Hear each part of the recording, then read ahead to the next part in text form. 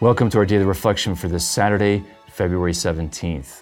And as we're still in the beginning of Lent, the church gives us these beautiful readings to guide us as a roadmap for how do we live out a Lenten journey and fulfill that. And again, we have a continuation of what we've heard from Isaiah 58, this summons towards authentic fasting and sacrifice, where we're not just going through the ceremonial fulfilling, I'm fasting or I'm giving up certain things, but it really relates and tries to bring it into our heart. And how does Isaiah 58 do that? God says, look, on my fast and during my penitential season, if you really want to fulfill the spirit of the law, not just the letter of the law, don't pursue your selfish interests, but rather don't follow your own ways or having your own will, but give up your will to do the will of others, and especially God's will. And so he says, if you do that, then God will call you a repairer of the breach, right? And a restorer of the ruins. And then you'll be bringing about the renewal of the people of God. And I love the psalm here as well as the gospel reading, because it reminds us of what we really want to focus on, not just the word of God during this Lenten season. We want to listen to the word of God, but we want to listen to the word of God in order to understand and know God better, right? That's the focus of our prayer, our increase in prayer, our increase of listening to the word of God during this holy season, that we may deepen our understanding of God. That's what matters most. And so God gives us Psalm 86. And I love the last stanza of Psalm 86 that we're given in the prayer today. And go back and read all of Psalm 86.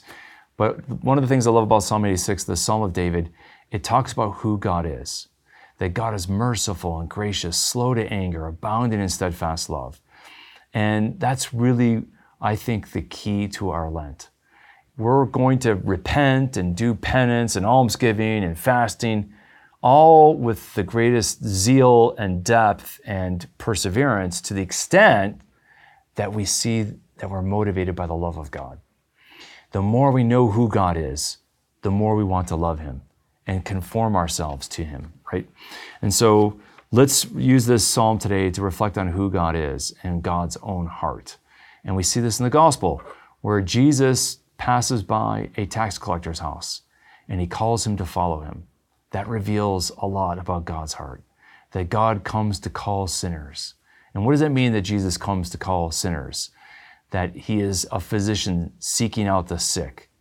It says something about God's heart, doesn't it? Let's reflect on that in our meditation today. Reflect on God's heart. That would be a beautiful thing to cause us to love him more, right? May the Lord bless and keep you. Lent is a holy season in which we're invited to draw closer to God. And the Augustine Institute wants to help you do just that. And we have special programming for Lent on our Form platform and the Amen app. Programming that will help you pray, learn, study, and live out a holy Lenten season and to draw closer to God.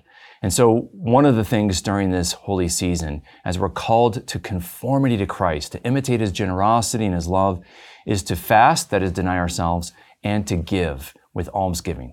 I humbly ask you to direct a little bit of your almsgiving to the Augustine Institute to support our mission, to help us share the good news of God's love and forgiveness with the world. And you can do that at augustineinstitute.org/give.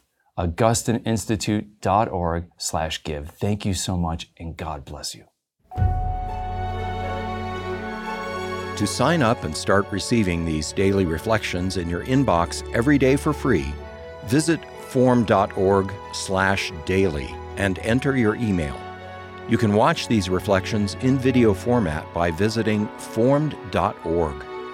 Formed is an online Catholic streaming service created by the Augustine Institute and Ignatius Press, with award-winning studies and parish programs, inspiring audio content, movies, ebooks, and family-friendly kids programming. To support the mission of the Augustine Institute, please visit missioncircle.org.